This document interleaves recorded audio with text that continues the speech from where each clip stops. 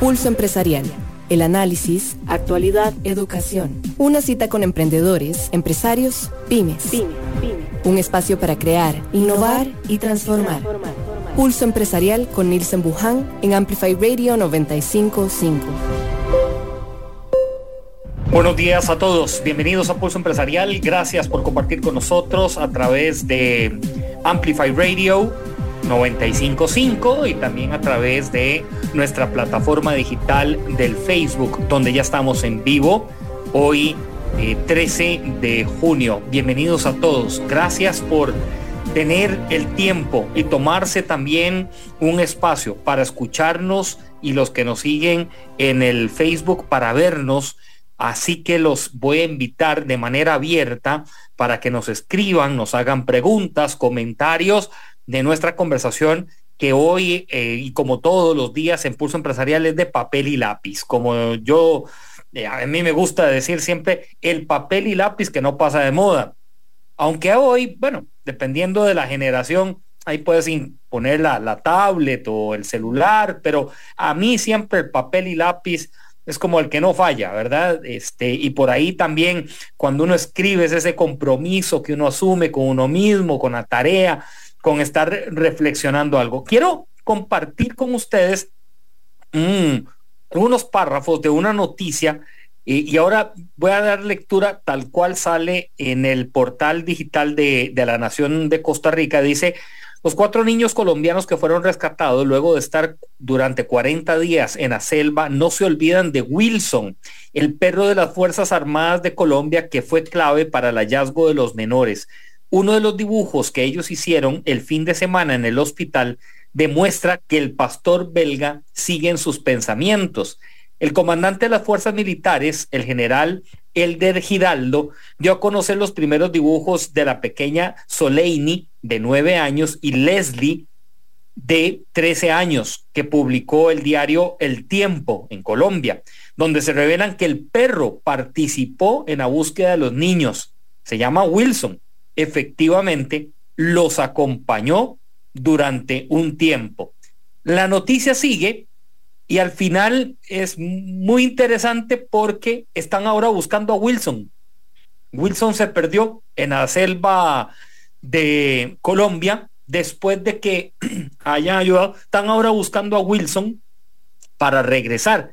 Y otra noticia que también pues es muy interesante para que le den lectura, se desprende del BBC Mundo, igual sobre el mismo tema, de estos 4 niños que pasaron 40 días en la Amazonia colombiana, y es el relato de una mujer que es fotógrafa, que estuvo en medio del rescate de las Fuerzas Armadas y también de los indígenas que acudieron a estar en esto.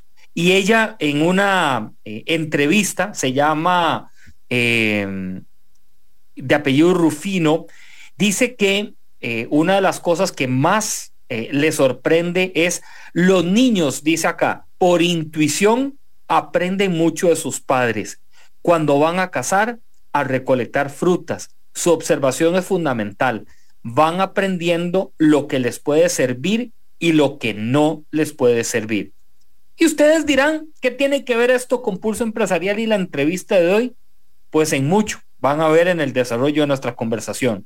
Les presento nuestras plataformas digitales, donde ustedes están día a día con Pulso Empresarial en este momento. Seguí Pulso Empresarial en redes sociales: Instagram, Facebook y Twitter.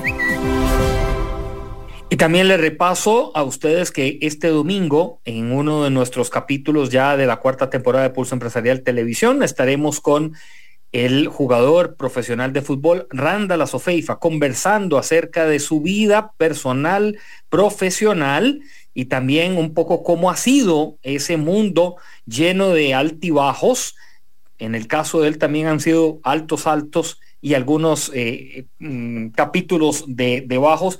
El domingo a las 4 de la tarde en Canal 8 Multimedios. Tenemos el canal de TikTok abierto para que ustedes ya se pongan a consultar ahí Pulso Empresarial en TikTok y nos suministren sus opiniones a través de estas plataformas digitales.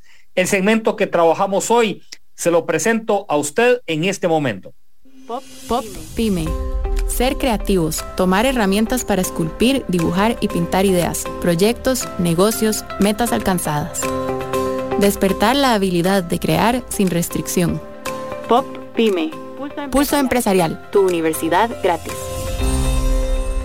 Algunas personas escriben que son trotamundos, relacionando a que han ido por diferentes países, generando trabajo, generando cultura, conociendo. Hay otras personas que dicen, es mi mundo viajar, es mi mundo saltar de un lado a otro, estar en Argentina, trabajar en Uruguay, en Colombia, recientemente que llega hace más de un año a Costa Rica. Ese es parte también del mundo de los negocios, de cómo se mueve la vida de nuestro entrevistado esta mañana en Pulso Empresarial. Pero aparte de eso, me voy a adelantar con una palabra que después se la voy a preguntar. Él escribe que es un apasionado, que su pasión, ¿verdad?, se le desborda por negocio, imaginaría que la vida, la familia y otros detalles que vamos a compartir con el gerente general de Grupo Unicomer, Guillermo Destefanis, está con nosotros. Bienvenido, buenos días. Buenos días, Nielsen. Un gusto saludarte a vos y en nombre tuyo, obviamente, a toda tu audiencia y como siempre muy agradecido de poder acompañarte en este espacio, esta conversación que tendremos y nada, espero que lo disfruten la gente que nos está escuchando, que nos está viendo por todas las redes sociales, así que se pasen un momento agradable y que los enriquezca desde algún lugar, ¿no? Guillermo, tu vida ha estado en medio de aeropuertos, escritorios, culturas, idiomas, ¿y qué más?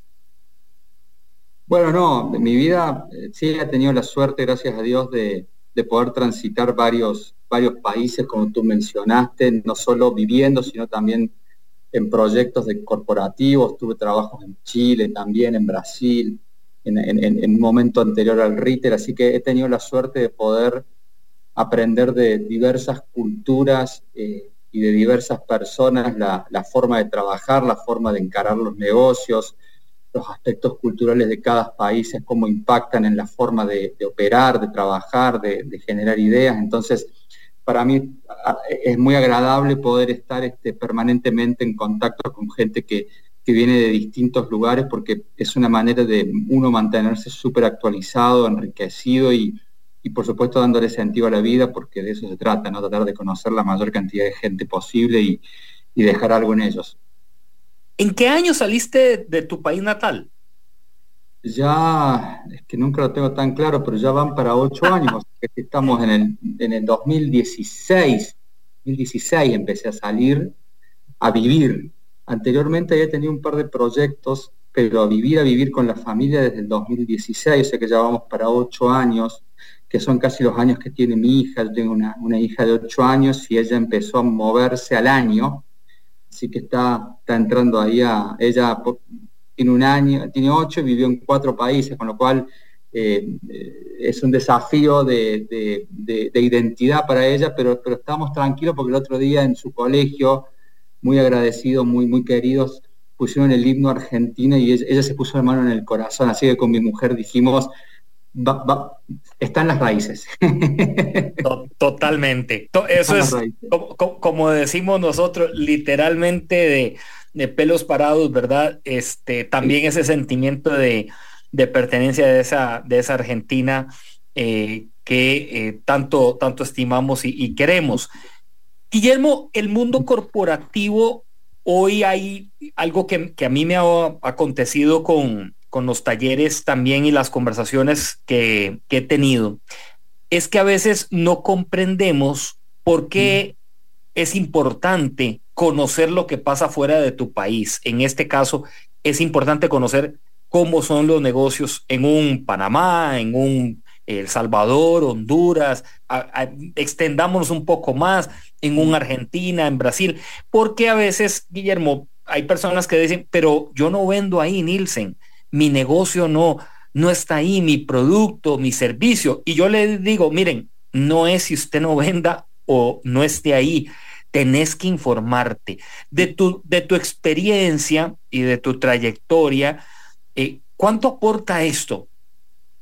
No, es muy significativo, básicamente porque el mundo, ni que hablar que está súper hiperconectado, o sea, lo que está pasando en estos momentos en cualquier lugar del mundo va a terminar llegando en este caso a Costa Rica, no va a demorar mucho.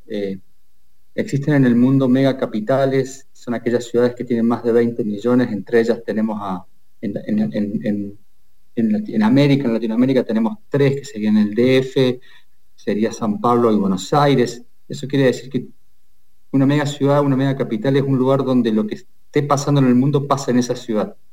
Esa es una de las características, no son acaparadoras de todas tendencias que pasan en el mundo.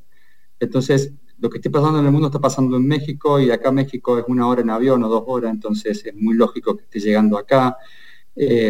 También hay que estar muy atento de lo que pasa en otras latitudes, otras culturas, como el caso de Asia o el caso del mundo árabe, que están generando cambios en muchos negocios, en función de un volumen de dinero muy grande que están invirtiendo. Entonces hay que ver qué está pasando por allá.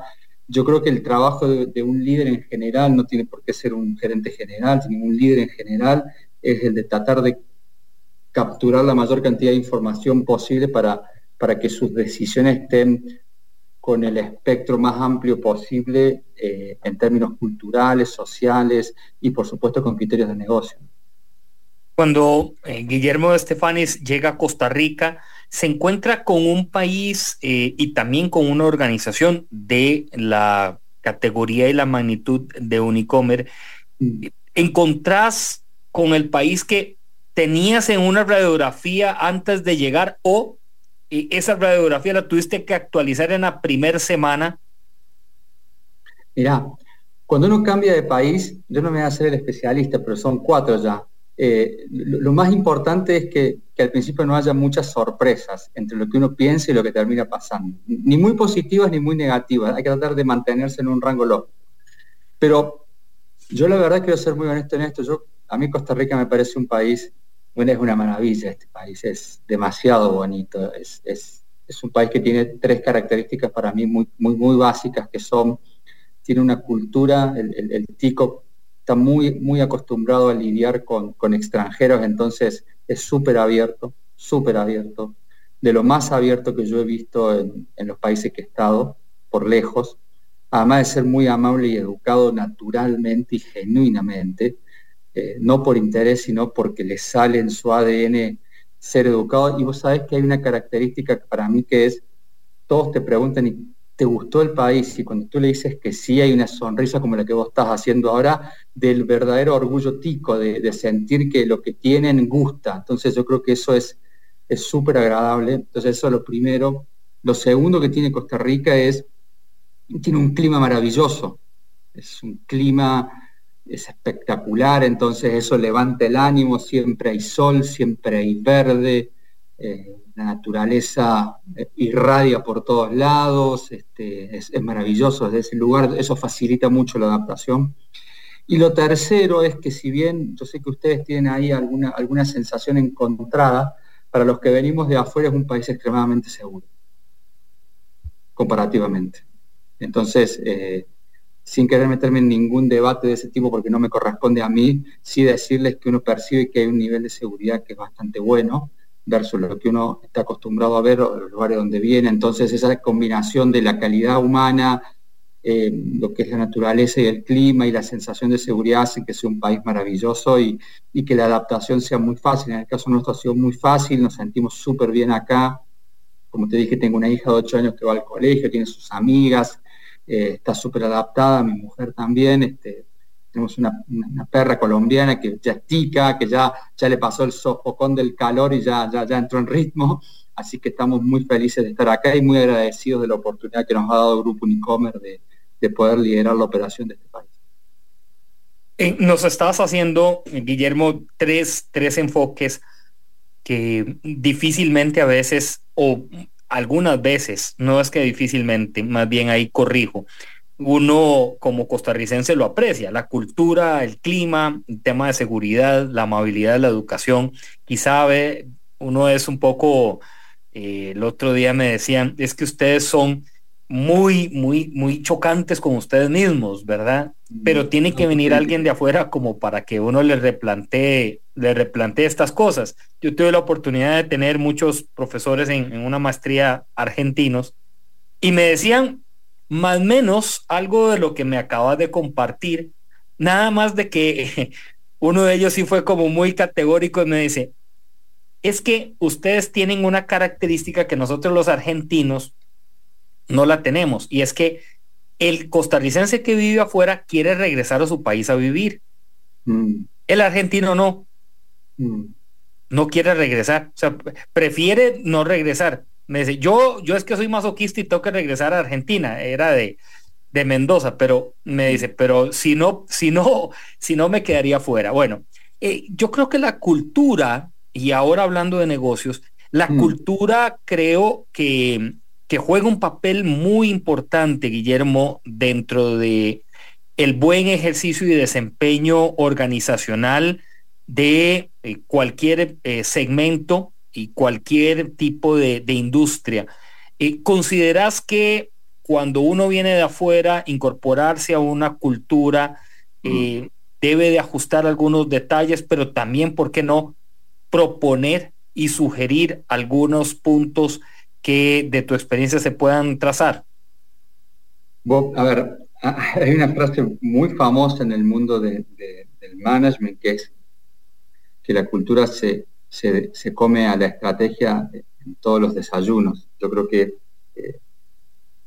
si uno no entiende el marco cultural en el cual está trabajando, hay altas probabilidades de que su estrategia falle, porque en la cultura se nos va la forma de llevar adelante el plan.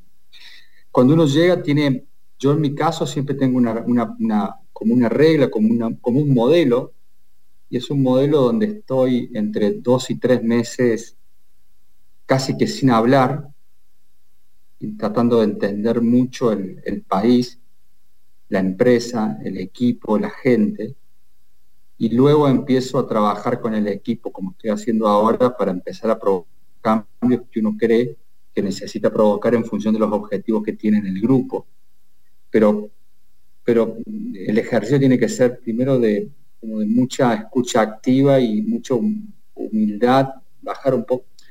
Generalmente cuando uno llega, lo que tiene que controlar mucho es la necesidad de cambiar cosas. Es muy importante detectar qué cosas no hay que cambiar.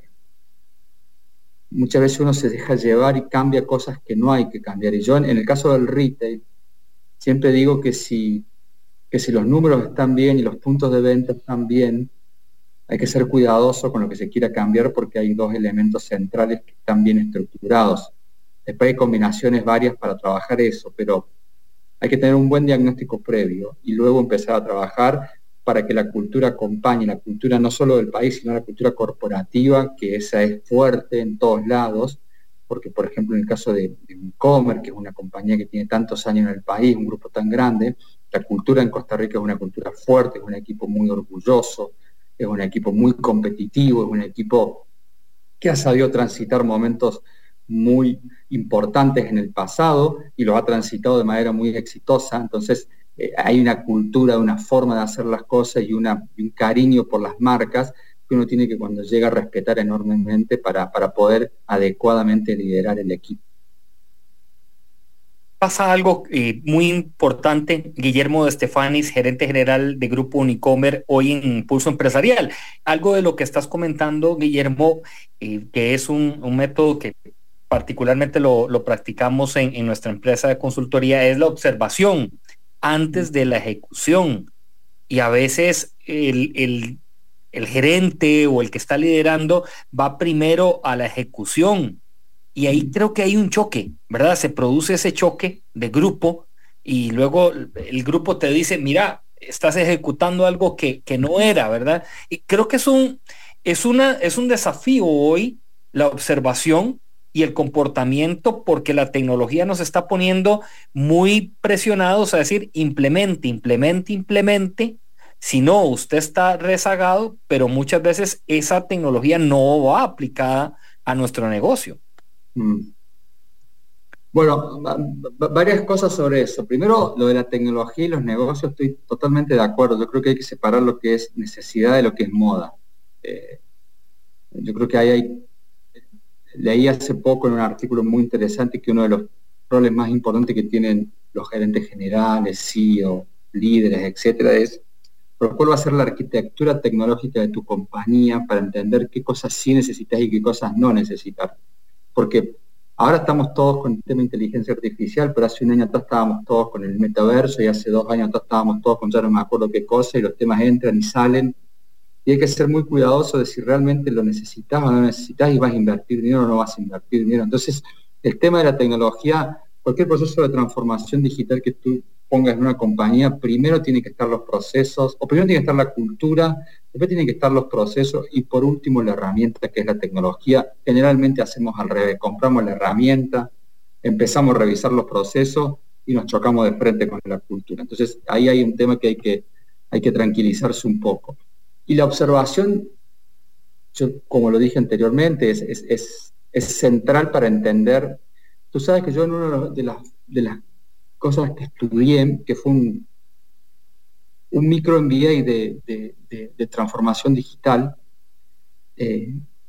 con la gente de MIT, la primera materia que tuve fue liderazgo de innovación. Yo decía, ¿por qué si voy a hablar de tecnología me van a hablar de liderazgo? ¿Qué sentido tiene esto? Y básicamente lo que nos decían es, miren, ustedes cuando vayan a estructurar un cambio tienen que entender bien cuáles son los assets claves del pasado para estructurar sobre eso. Porque todos tenemos un pasado y hay que respetar ese pasado y sobre eso construir el futuro. No hay que volar el pasado, sino que construir sobre eso. Entonces, yo creo que es importante la observación para entender el origen de las cosas, la cultura, la gente, las prácticas y bueno, sobre eso evolucionar para construir sobre lo construido y de esa forma se consigue algo que yo creo que es sostenible en el tiempo, ¿no?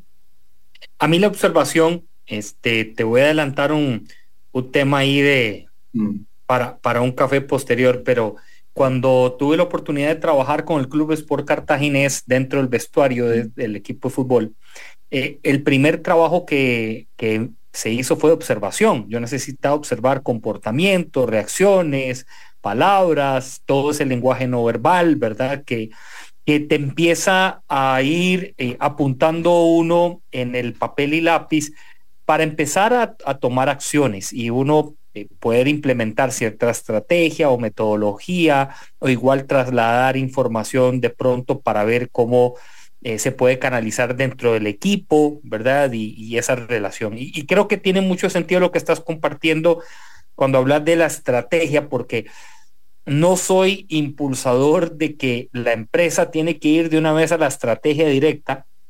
Ya lo vimos en el 2020, las estrategias empresariales se truncaron, muchas de ellas, y tuvieron que renovar para poner ahí la táctica más, de forma más acelerada, pero hay que tener la estrategia, por supuesto que hay que tenerla, pero bien pensada, bien analizada. Uno de los detalles que quería hablar con Guillermo, escribes que hay 2 pilares, por lo menos yo escribí esto, que tenés 2 pilares personales.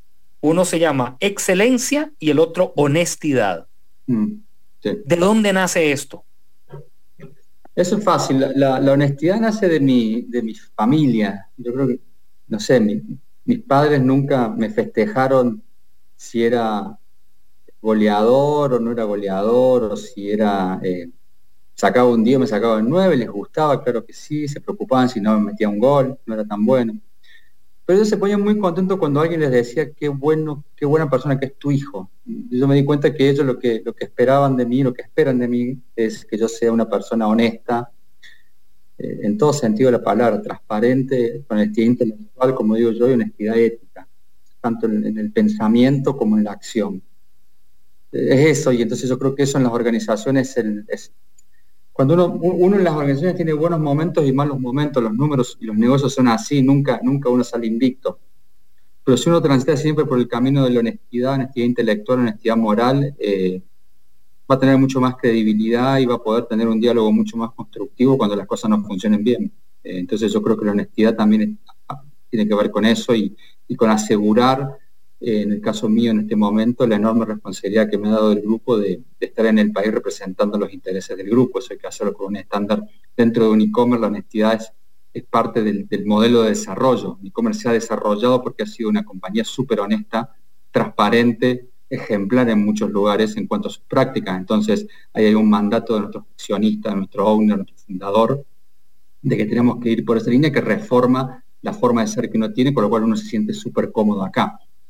Y la excelencia para mí es simple, es nunca, o sea, es que siempre se puede aprender algo. Entonces, ahí vamos. La excelencia para mí es lo opuesto a la perfección. Es vivir en la imperfección, sabiendo que siempre se puede mejorar un poquitito, siempre se puede hacer un poquito mejor, siempre hay un paso más por dar.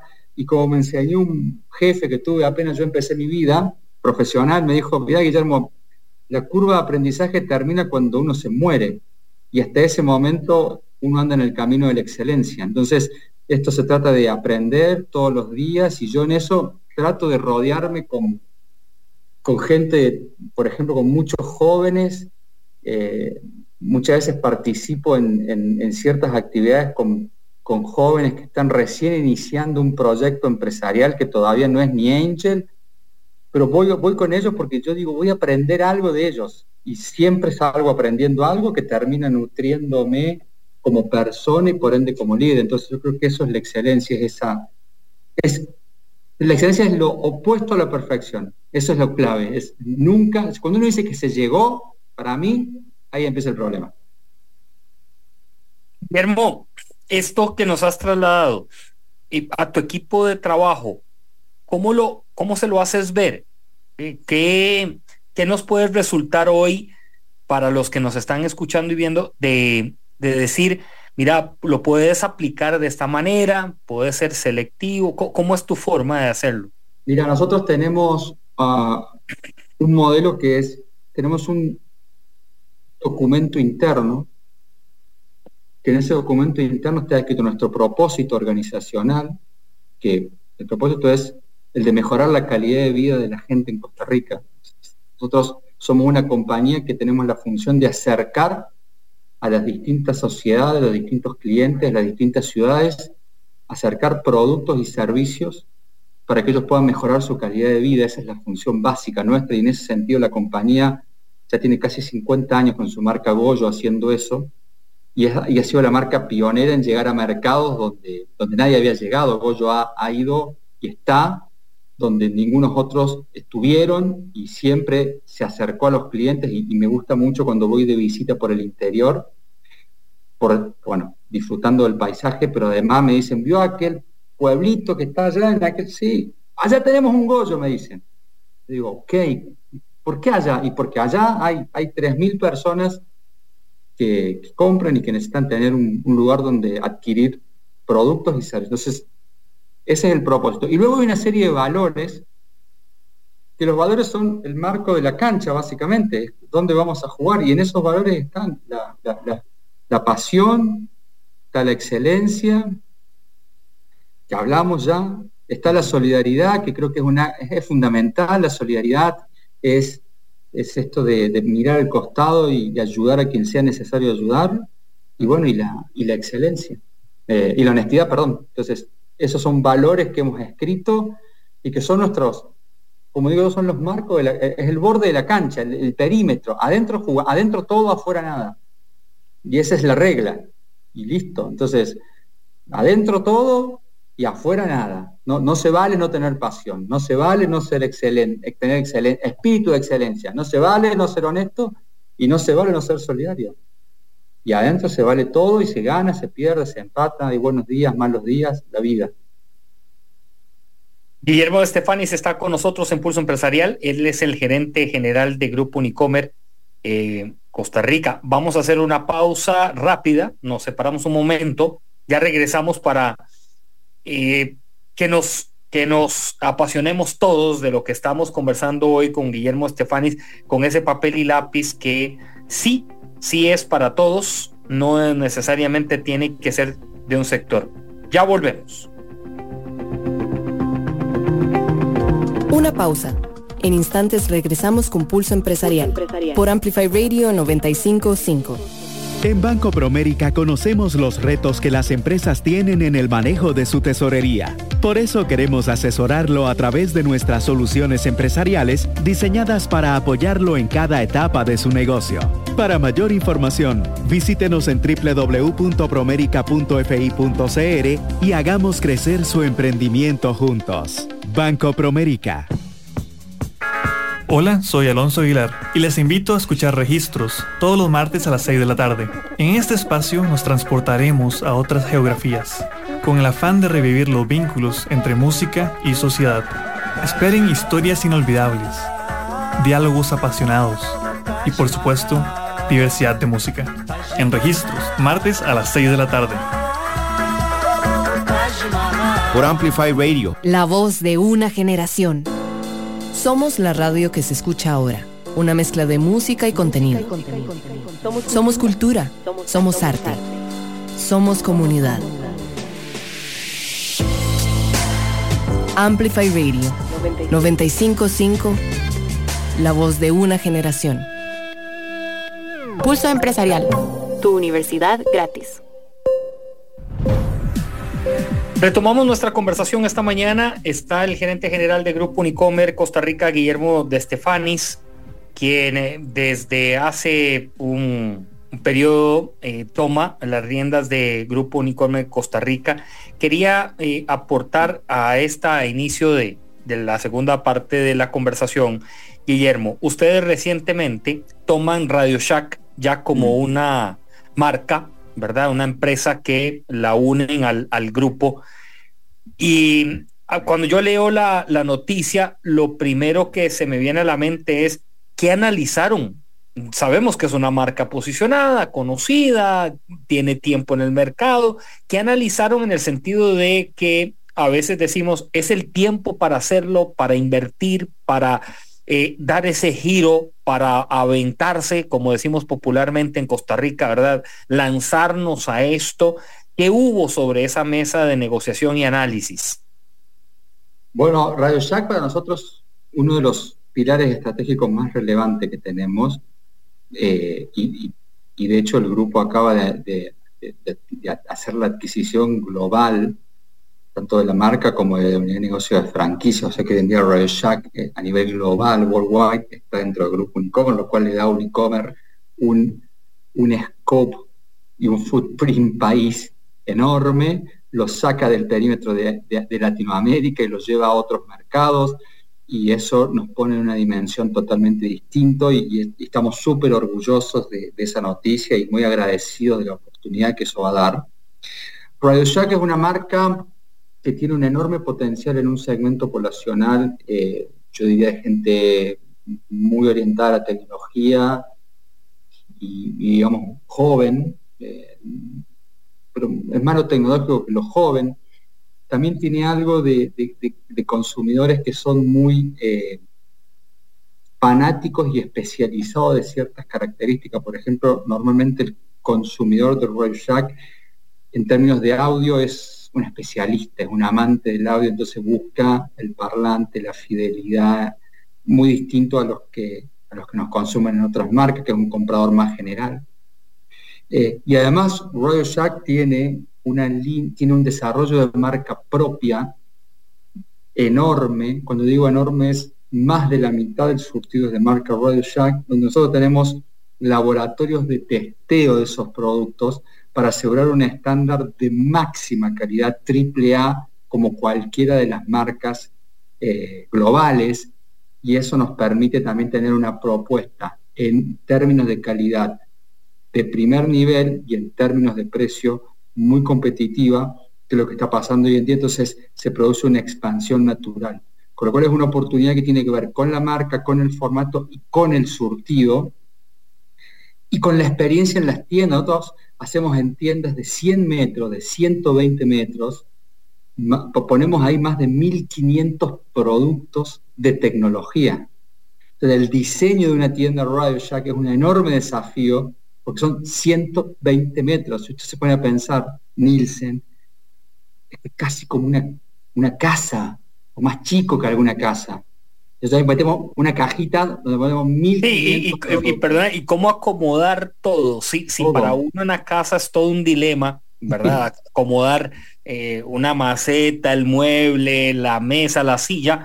Ahora estás hablando de partes pequeñas, minúsculas, otras grandes. No hay una innovación de surtido. Por ejemplo, el otro día en el local de Alajuela que inauguramos, había estos para ponerse en los ojos para dormir.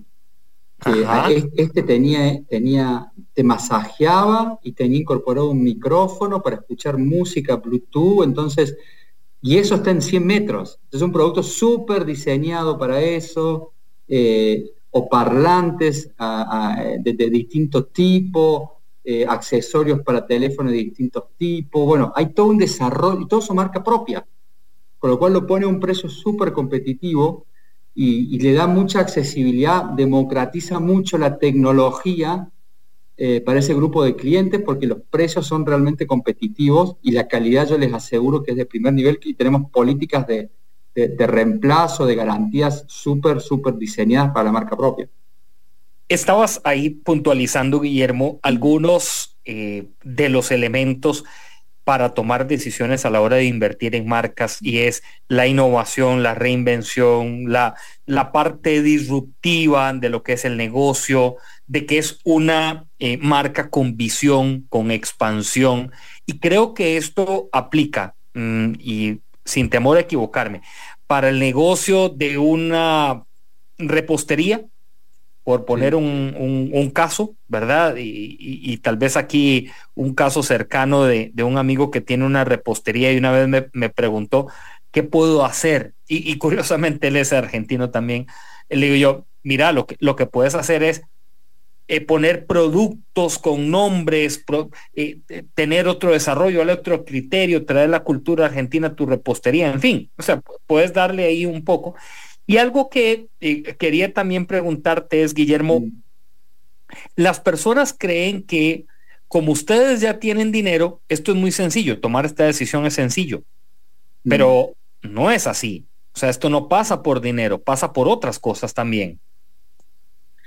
Bueno, como te dije, nuestro propósito organizacional es mejorar la calidad de vida de la gente de Costa Rica. O sea, nosotros estamos convencidos que como compañía nutrimos al desarrollo del país. Una marca como Bollo, que tiene 48 años, va a cumplir, 49, va a cumplir el año que viene 50. Es una marca que ha acompañado a los chicos en los diferentes momentos de su vida, que han sido muy buenos, regulares, y algunos malos. Entonces es una marca que ya hoy en día tiene un acervo cultural muy fuerte, y nosotros creemos que con ello, nosotros nos definimos como un full service retail. Eso quiere decir que nosotros damos un servicio integral, tanto en el retail como en el negocio financiero. Nosotros hemos democratizado mucho el acceso al crédito a muchas personas que no calificarían para la banca concretamente, entonces no califican ahí. Nosotros ofrecemos nuestra vertical de crédito absolutamente regulada por la ley, en los estándares que nos piden todos los estamentos públicos, y brindamos acceso a crédito para que la gente pueda acceder a productos o pueda acceder a cosas fuera del ecosistema de Unicomer. Entonces estamos de alguna manera dando apoyo a pequeños emprendedores con el programa PYME, por ejemplo, donde les ofrecemos capital de trabajo para que puedan ellos arrancar, o les financiamos la moto si hacen un delivery, o etcétera, o lo que sea. Nosotros estamos convencidos de que una compañía hoy tiene que mirar la rentabilidad en 3 niveles. Está la rentabilidad del negocio, y esa es la del combustible para que el avión ande o el auto ande. Sin esa el auto no arranca. Después hay una rentabilidad que tiene que ver con la sociedad, y es ¿qué le entrego yo a la sociedad? Por ejemplo, nosotros, ¿qué le entregamos a la sociedad? Le entregamos 2.000 puestos de trabajo directos, más de 1.500 indirectos, las inversiones que hacemos, todos los impuestos que pagamos, y que obviamente los tenemos que pagar por ley, pero que los entregamos para que mejoren las ciudades. Por ejemplo, a cada ciudad que vamos, vamos con un trabajo formal, un trabajo absolutamente con todos los reglamentos legales, la seguridad social, etcétera, etcétera, por lo cual brindamos acceso formal a pequeños, a jóvenes, a personas que vienen del interior del interior. Entonces hay una rentabilidad social del grupo. Y la otra es la ambiental. Y es, ¿qué le voy a dejar a las futuras generaciones? Entonces, ¿cuál es nuestra política en términos de sostenibilidad? Todo lo que hace la compañía en términos de reciclaje, de ayuda, en términos sociales, lo que estamos haciendo en términos de tener paneles solares en las tiendas, en este centro de distribución que yo estoy ahora, que tenemos todo el techo de paneles solares, para poder autoabastecernos, tratar de hacer una marca lo más cercana a carbono neutro. Estamos en ese proyecto, Dios quiera que algún día lo logremos. Entonces, nosotros vemos el negocio, lo social y lo ambiental. Y nuestras decisiones se guían en base a esos criterios. Entonces, todo tiene que ver con eso. Todo tiene que ver con eso para nosotros. Guillermo Destefanis, Guillermo, quien hoy lidera Grupo Unicomer Costa Rica. Guillermo, las etapas de los negocios, algunas son muy crudas en el sentido de los, no sé, la parte financiera puede ser cruda, la parte de no contratación, de no expansión, ¿verdad? Pero hay partes y momentos lindos y hay partes de celebración donde hay que unirse con tu equipo. Estuviste en Colombia, me parece que es una de las cadenas que ha dado mucho de qué hablar a nivel de retail, como el Grupo Éxito. Tengo la oportunidad de conocer un poco el grupo. De lo que revisas constantemente en tu agenda como líder hoy empresarial, ¿cuáles son esos espacios de felicidad que son imborrables y que están ahí muy presentes? Yo personalmente siempre me quedo con el respeto que uno pueda llegar a generar en la gente con la que trabajó. Yo tanto, por ejemplo, en todas las... Yo estuve primero en el sistema Coca-Cola durante 10 años en Argentina, después pasé a Grupo Casino en Argentina, me fui a Uruguay, de Uruguay trabajé, como te dije, proyectos en Brasil, después estuve en Colombia y ahora acá hace 9 meses que estoy. Yo tengo amigos en Colombia, tengo amigos en Brasil, tengo grandes amigos en Uruguay, pero grandes amigos en Uruguay, y tengo amigos laborales en Argentina. Entonces yo miro para atrás y digo, he cosechado relaciones humanas sólidas en cada uno de los países que he estado, y también hemos aportado, cuando uno llegó a un lugar y se fue a un lugar, cuando uno mira la compañía que recibió y la compañía que entregó, uno ha desarrollado una compañía, ha dejado una compañía mejor que la que recibió en términos de sus números, pero también en términos del desarrollo de sus personas. Entonces, yo generalmente trato de que siempre que me voy de un país, la persona que me reemplace sea del país, porque me gusta generar eso, ponerme ese reto que cuando uno sale del lugar donde trabaja, lo reemplace uno de su equipo. Eso quiere decir que ha desarrollado a su gente. Y por supuesto están los indicadores, como vos dijiste, no sé si crudos, lo que te dije anteriormente, lo que le da combustible al auto, que es la rentabilidad financiera del negocio, y también cómo perfilamos, cómo estamos en una compañía y a dónde la llevamos. Yo creo que esos son los momentos agradables.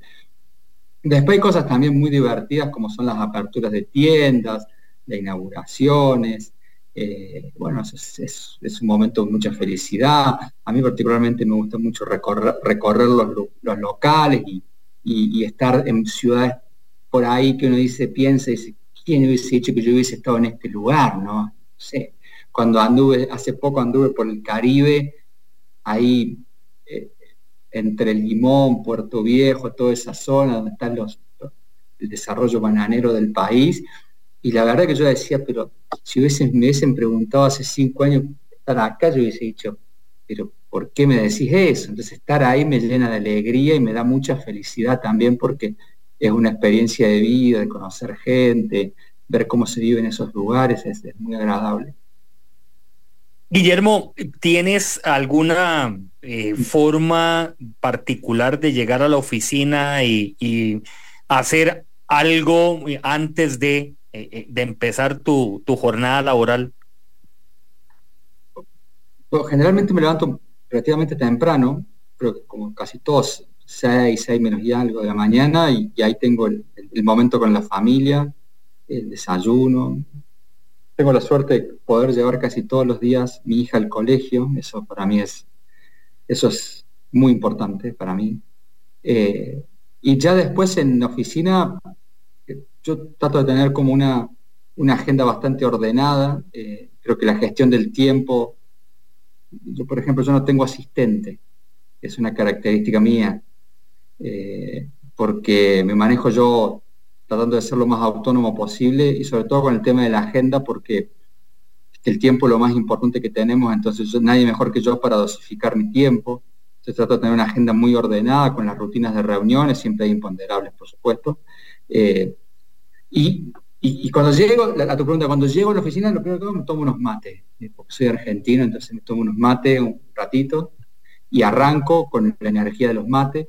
Pero trato de eso, tener una agenda muy ordenada, de dejar espacios libres en esa agenda para pensar mucho. Aprendí en el pasado con personas que me ayudaron a que los líderes tienen que tener tiempo de lo que ellos llaman el thinking time o pensamiento, que no hay que tener una agenda de 25 reuniones por día, porque si no piensa uno, ¿quién está pensando entonces?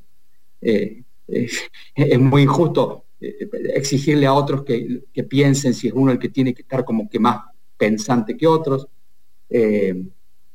Y eso, tengo mi rutina de revisión de correo y trato de tener poca interrupción con el celular.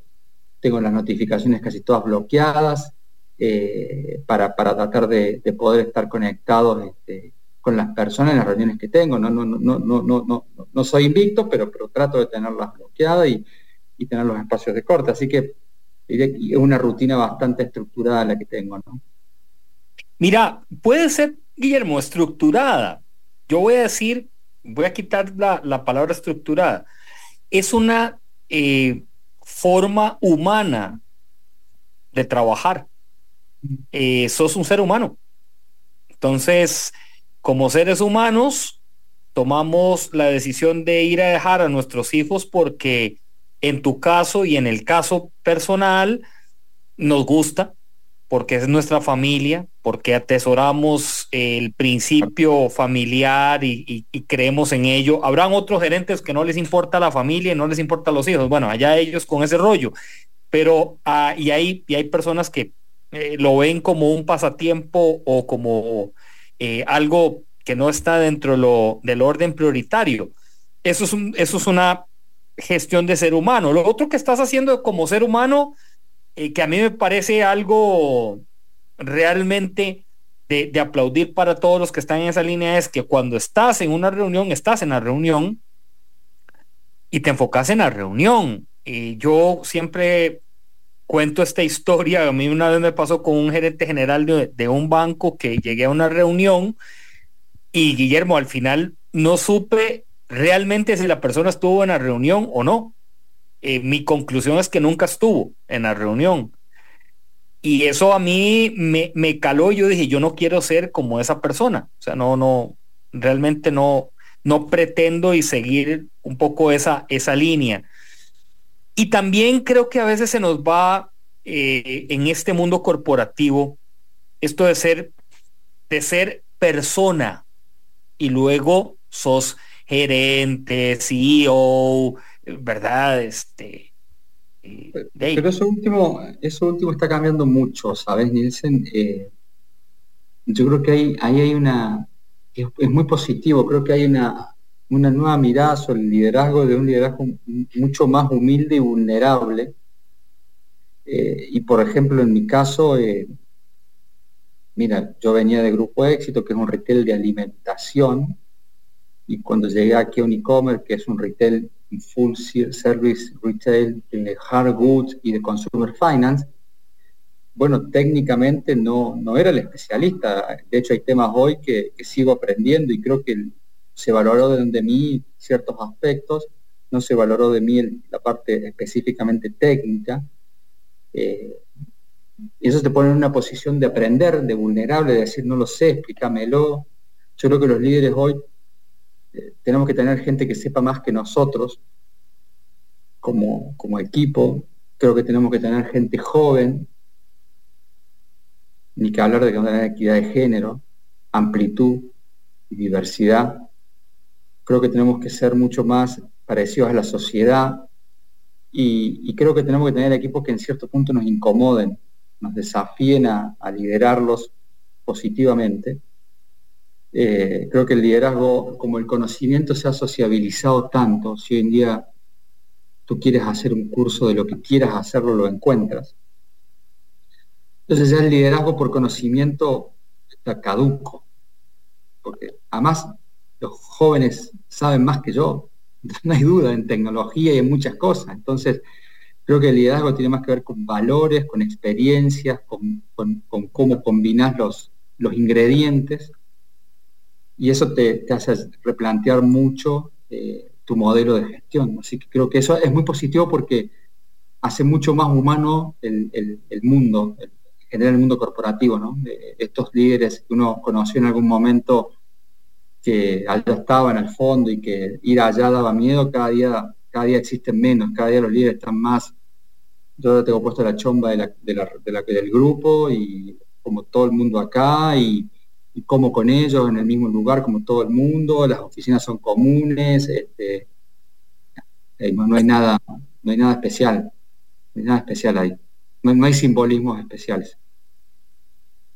Las líneas de pensamiento y las líneas de acción de las generaciones actuales nos llevan también a mover la aguja de los que no somos una generación tan reciente, de mover la aguja a lo innovador, a lo creativo, a lo disruptivo, a adaptarnos también, a entenderlos, quizá, y yo se los digo a mis estudiantes en la universidad, de pronto no esté de acuerdo con algunos criterios de ustedes, los respeto, mas no los comparto, pero es bueno estar uno actualizándose en esto.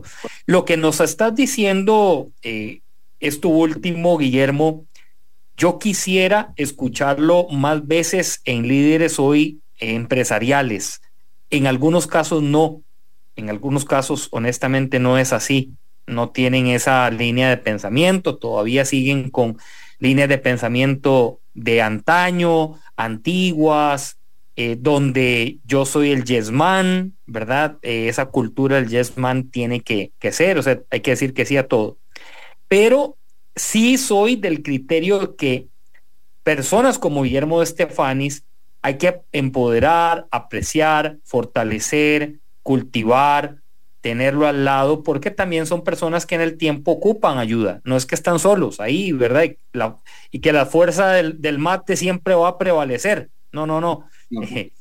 Ocupa, y esos son los equipos de alto desempeño y desarrollo que están ahí. Te agradezco porque nos has dado una literatura actual, variada, disruptiva. Creo que me queda, y aquí me lo acaba de escribir un oyente que es un fiel seguidor de Pulso Empresarial, mi amigo Hans, en papel y lápiz me pone rentabilidad financiera, rentabilidad social, rentabilidad ambiental. Excelente, saludos ahí en carretera que está nuestro amigo Hans. Pero además de eso, quisiera concluir con esto, y es un llamado también a nosotros los costarricenses de que apreciemos nuestra cultura, nuestro clima y nuestra seguridad.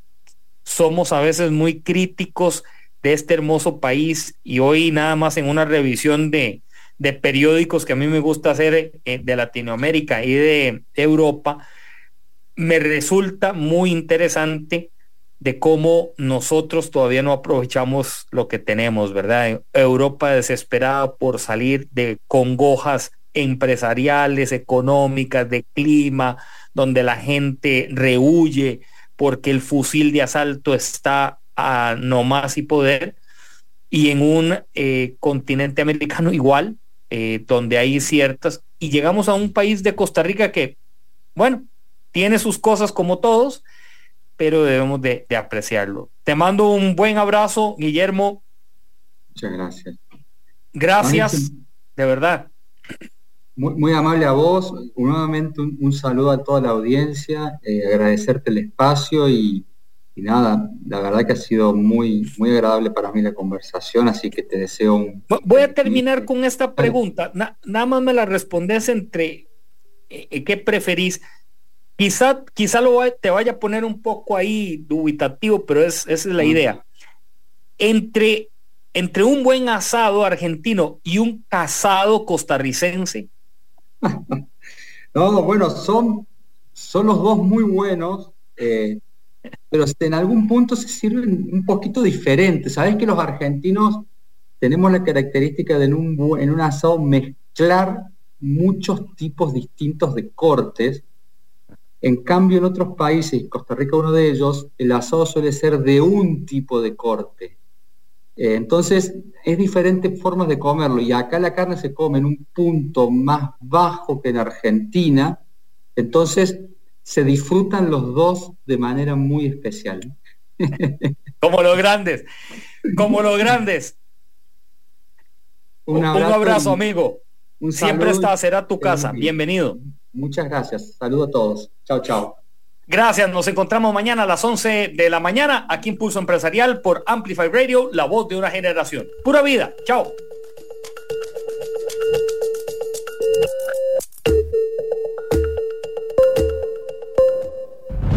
Historia diaria de experiencia, sueños, de esfuerzos, apoyos y obstáculos. Pulso Empresarial con Nilsen Buján, de lunes a viernes a las 11 de la mañana, en Amplify Radio 95.5.